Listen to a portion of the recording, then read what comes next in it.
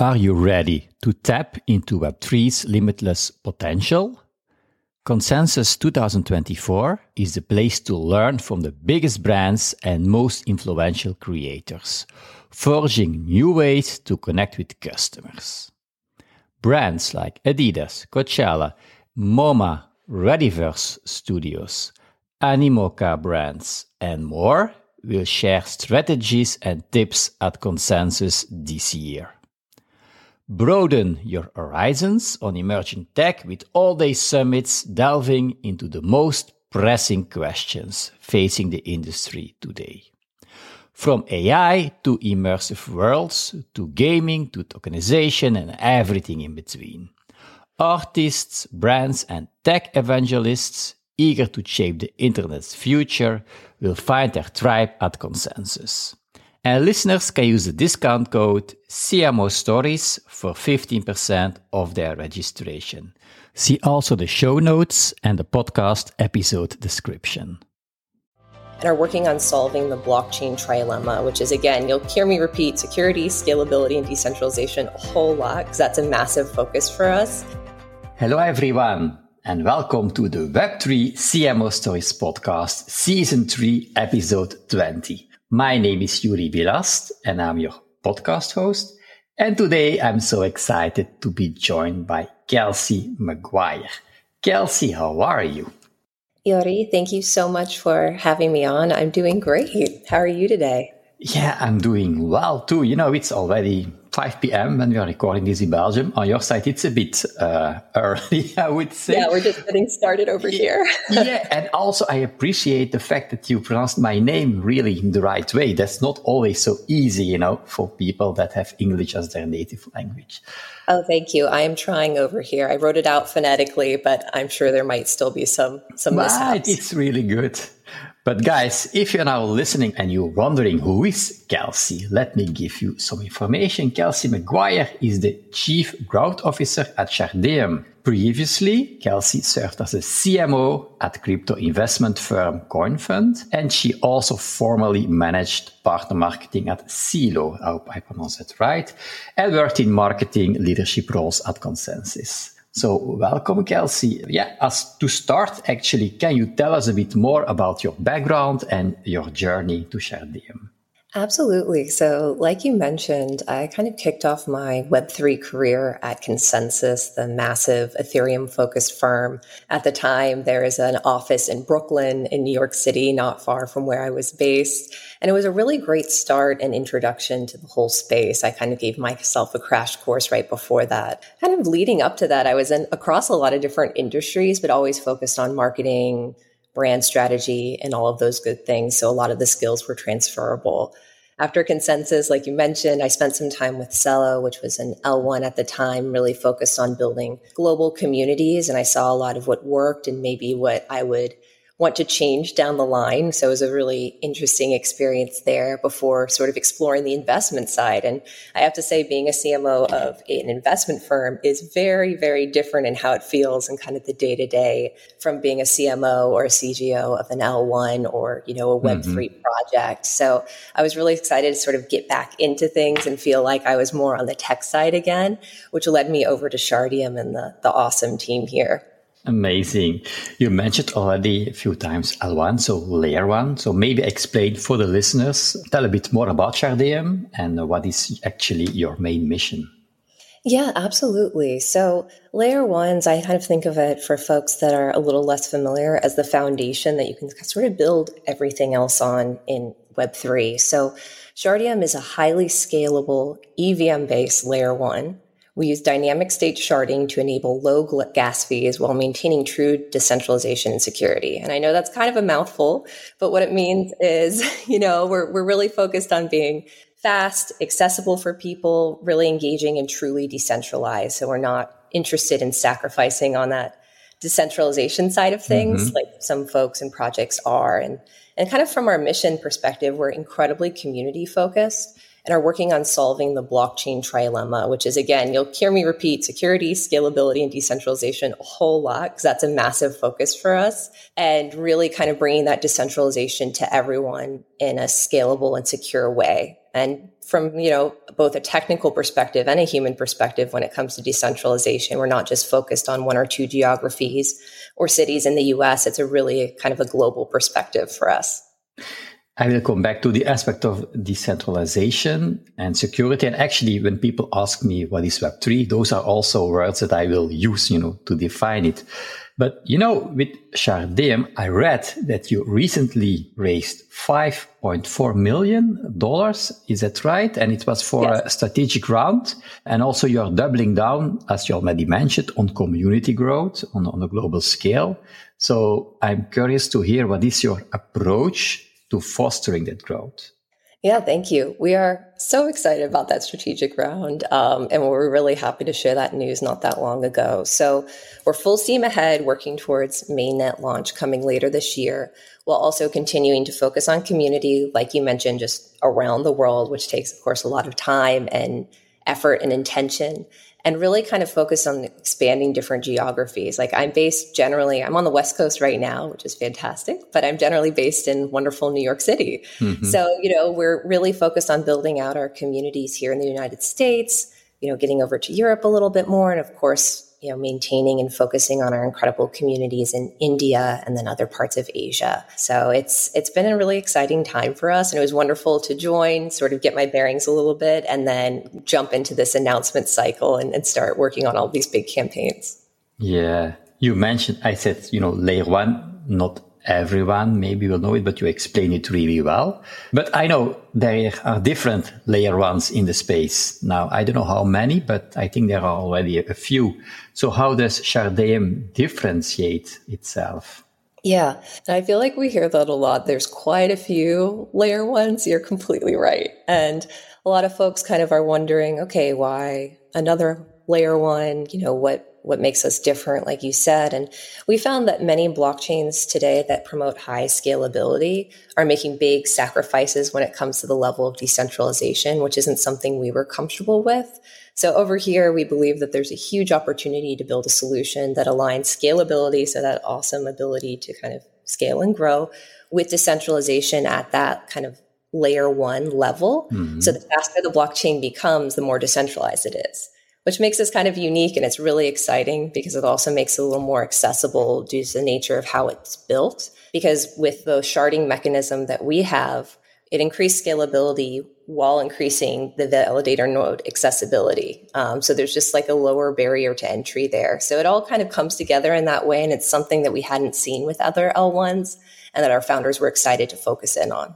Yeah. So I understand that decentralization is extremely important for you guys. So maybe can you explain a bit more what your view of decentralization is and how you're fostering that?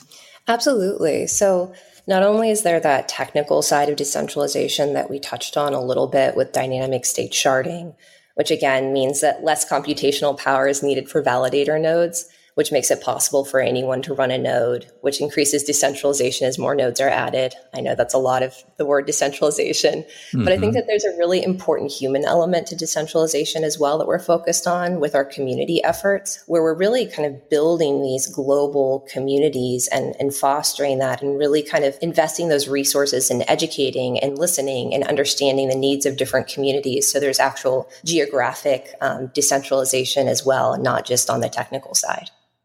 Also, community is really important in Web3. You mentioned it already a few times. I think it's one of the words that has been used most during my podcast, that people talk about community.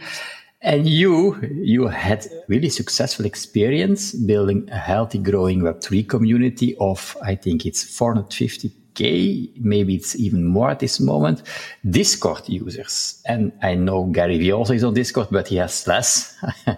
So can you share a bit what growth marketing strategies that you have used to accomplish this? Thank you. Yeah, and definitely from your role too, that I feel like all of Web3 marketing and growth is completely also community strategy and focus there. Like you cannot separate the two parts and have a successful program. So we're really, really proud of that massive Discord community. And really, it's our amazing team. We have a phenomenal team over here. It's been just, I'm so proud to work with them and these amazing, talented folks. So really, they're as present as possible, like day to day, communicating as much and as clearly as possible, really focused in on the needs of the community and meeting people where they are. And meeting people where they are can be, specific educational materials tailored to certain needs. It can be making sure that you're answering those bigger, broader questions that need addressed. And it can also be physically traveling and being there. Like some of my colleagues right now are traveling through 28 different states in India and are visiting over 50 educational institutions over a course of 90 days. So they are there on the ground connecting with the community. Their goal there is to bring a lot of education around Web3 to young people in India.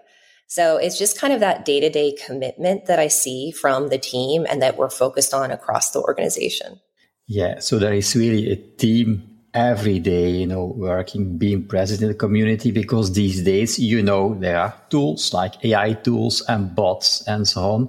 So I understand one of the reasons of your growth is really, to have really humans, being present in the community and taking action. Yeah, absolutely. Oh, sorry. No problem. I just was wondering if you think that AI also can benefit, or did you use AI too in certain ways of this community growth? Yeah, I was actually going to ask you something similar. If you found any tools that you like interacting with, I've seen some different tools that people can use where it's an easy way for people to ask questions and get answers that are preloaded. Mm-hmm. I think though that there are definite limitations to that. Like you don't want to take out that human element and the level of connectivity from this community piece that we're really focused on. But say if you have an FAQ, but then you're using an AI tool or bot of some sort to make it easier for people to get their questions answered quickly that are already there. I think that can be used, but you have to be very careful not to go too far, I think, with those types of tools and solutions, because then you're just really removing yourself from those interactions completely. You're missing that level of connectivity. And I've interacted with different AI bots and left pretty frustrated. And that's certainly not how we're trying to make people feel that are interacting with us and the community. But have you seen many of those tools or interacted with many that you felt good about? Or Well, Kelsey, for me, the community is by being present and, being, it should be about authentic communication. If someone asks a question, really showing up and really be there and really putting effort in it to make it grow in a meaningful way. So not like just the numbers, but okay, you already have the numbers, but also have like a community where people want to be there and, that is really growing, not just vanity metrics. And I also asked the question because just before, we started the podcast, I was approached on LinkedIn by someone that said, oh, now we have like our AI solution for Discord and Telegram community management. And you can win if you, for instance, 90% time gain, that was it. If you take 1 hour, now it will be less than 6 minutes or something like that. But I said, yeah, but that's just, it seems efficient, but I'm not sure that the results will be like that. I can imagine that it can help, to start a conversation or to follow up. But yeah, you need to be smart how you use those tools, that they are really something that adds value and not pushes your community members back. That's actually how I see it. Yeah, I completely agree. I mean, I feel like there's always folks out there looking for this easy solution, like, oh, I press this button and suddenly community. But like you said earlier, we aren't focused on those vanity metrics either. So if you want that authentic growth, if you want people thinking about their, who they are and how that kind of fits into your brand, how do they connect to Shardeum? And if you want them to really become those evangelists, folks that are so enthusiastic, it takes that really focused one-on-one, small scale initially, nurturing of the community, and I think that sometimes folks do get swept away with the metrics, okay, it's X number and that's it. we're done. We look great, but it is really, I like to look at, okay, how many folks then are consistently engaging? How many folks might be sort of telling others and bringing new people to the community? How do we make sure they feel appreciated, Exactly. One of the, I would say rules I read somewhere is that if you have 100 people in the community, 90% of them will just be there and be quiet. They will not do anything. Then you have like 9 people out of the 100 that, will sometimes be present and will be engaging. And then you have 1% who is really active in the community. Is that something that you are seeing too with the Shardeum community, those figures? I would say not potentially those exact numbers, but roughly I feel like those ratios of folks that are super engaged to kind of engaged to maybe just sort of checking in to see what's going on. I know I'm a lurker in some communities too, where I'm just kind of like peeking around and not necessarily engaging yet. So I think it's really interesting to see too, like what specific ways of communicating can potentially bring some of the folks that are just looking and listening in to be a little bit more engaged. Because I do think that there's a certain percentage that will never post or engage, and that's okay too. Like people use these communities for different things, but it's just really figuring out too how to convert the percentage of folks that are just sort of listening in to more engaged community members, because that might be what they want, but they just need a little bit more sort of direction on the path there. Right. But sometimes you also have people, as you say, Kelsey, that just want to be there and just get a lot of value out of the community, but they just don't show up. They don't raise their hand. Like people also are following me on LinkedIn and they are mostly time not engaging with the post, but then I notice that they've seen a lot of the stuff that I've been posting, but they're just like, a lot of people are like that. Just for me, like I like to engage, I like to put out content, but and then that's no problem if you have the right people and they get value out of that. Exactly. They're just taking it all in. Now, also, I mentioned in the beginning, you've also previously worked as a CMO at crypto investment firm CoinFund and also in marketing leadership at Consensus. So maybe also from these adventures, I would call them, and maybe there were some challenges that you needed to solve, some best practices. I also like to ask a bit about your experience from that period in your life, in your job. Yeah, absolutely. I think that some of the best practices that we really focus in are that kind of like meeting people where they are, clear communication. I think overall in Web3, we need to continue to focus on building narratives, educating to build trust, all of those important things. I feel like brands and a number of ones that I've worked with in Web3 and just overall, it's really easy to just focus in on what you're doing and become very insular. So every single message is just about you, your brand. Oh, we did this, we did that. When really you're not putting it into context around the value that it provides to your audience. So that's a big miss. Mm-hmm. And then you're also not sometimes leveraging strategic partnerships in the way that you should, because those are the amazing people that will like come along with you on this type of journey. And both of those, like focusing in on really making sure that you're putting things in the right context that's very value oriented towards your audience and focusing on those strategic partnerships is so, so important. And there's unique challenges I feel like that come with building out a program centered on that based on where you are and also based on sometimes what's happening with the specific project or company. Like the types of conversations that you can have as a registered investment advisor, which the coin fund, the crypto-focused investment firm is very different from the conversations you can have as an L1 or, a small DeFi project, and making sure that you're tailoring everything for those appropriate audience segments and just consistently adding value is key. No one wants to hear you just shouting about who you are and what you're doing 24/7. You really have to make sure that you're connecting with people and show that you understand them. Right, exactly. And that's also what I want to do with my podcast, bringing on value, creating, doing some networking, creating partnerships and so on, because that's really, really helpful. Those partnerships, people, you cannot underestimate that. And every time, I speak to guests like you, I feel, okay, there are so many things that are possible if you find the right partnerships. Now, a challenge in Web3, you talked about, education and, there's still a long way to go. But what does the greater Web3 ecosystem need to onboard, like, let's say, the next billion users from your perspective? Are we focusing on wrong stuff, wrong components, or what is your view? I think we're starting to move in the right direction. And I've seen this, it's a conversation we've been having now for years. I think I started at Consensus now in 2018. So we've seen so many ups and downs and how these narratives have shifted.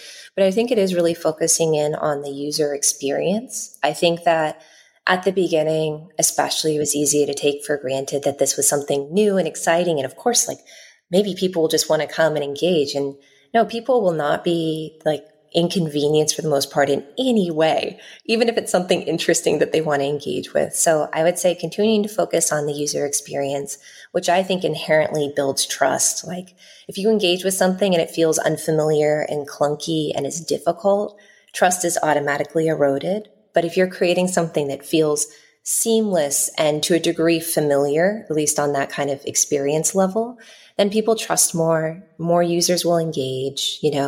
I think also just focusing on those educational efforts that are global in different languages, making sure that we're not staying, especially me based in the US, like, we don't want to be, Web3 should not be just like a US centric thing. Yeah.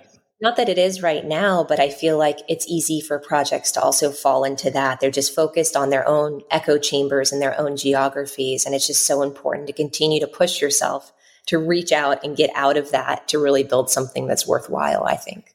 Yeah, actually, I did the same with my podcast. That's why I'm in a small country in Belgium. So, I wanted to connect with people from all over the world. So that was exciting for me. Exciting for me also to have always these exciting guests. But I use the word exciting a lot, but now my question for you is, what are you now the most excited about? Is it for your role at Shardeum? Is it something about the project? Is it something about Web3? What is the thing that is most exciting for you these days? Thank you. Really, it is Shardeum. I'm so excited. We're heading towards mainnet. So this is a massive time, really big time to be a part of something like this. And I'm really excited to continue to work with the team, because I think that your day-to-day, the biggest impact are the people that you collaborate with and work with. And we have a really special team that I really just enjoy collaborating with. We're coming up with creative ideas. I'm so excited to test out some of these concepts and campaigns and brand elements, and then really kind of take us to mainnet and beyond. So it's just, I feel like it's one of those moments when you're at a project and you can just feel the momentum building and building and building. And it's just really energizing on a day-to-day basis to be able to sort of experience that and then look ahead at what could be next for us. Wow. Kelsey, it's really, really lovely to talk to you and to hear, all the plans that you have at Shardeum and what is going on. But I guess that people that are listening and they want to follow your adventures and Shardeum adventures, where would you like to send them? Absolutely. So definitely please check out Twitter. It's at Shardeum. And I think you can see it spelled out there. So that should be helpful. It's SHRDEUM. Our website is shardeum.org. Through the website, you can sign up for our newsletter, which is one of my favorite ways to sort of keep in touch. We don't bombard people with emails. So I definitely recommend that. And then if you'd like to reach out to me, Kelsey McGuire on LinkedIn is the best way to do that. Amazing. I will directly, when we finish the recording, connect with you too, Kelsey. Fantastic. And for the links to Twitter and to the website and so on and to LinkedIn, there are always show notes. There is always an article linked to this podcast episode. My regular listeners know that. You just go to my website and you will find it. There will also be an infographic in a few weeks or months that will also be added. I'm always enriching the articles as we go.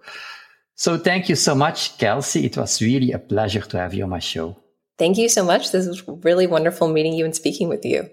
And guys, thanks so much for listening to us. And if you think that Kelsey's story can really be interesting, inspiring for people around you, be sure to share this episode with them. Can be colleagues, can be other entrepreneurs, other people in the Web3 space, or people that just want to learn about Web3. Be sure to share this episode with them. If you're not yet following the show, this is a really great moment to hit the subscribe button. And of course, I would like to see you back for the next podcast episode. Take care. Bye. Web3 can take your biz to new heights. and you're ready to harness its power, but feeling lost and overwhelmed? Therefore, join my W3X Web3 Mastermind. Send me a personal message for more info. You can find me everywhere on social media. There's only one person with my name, Yuri Bilast. Talk soon.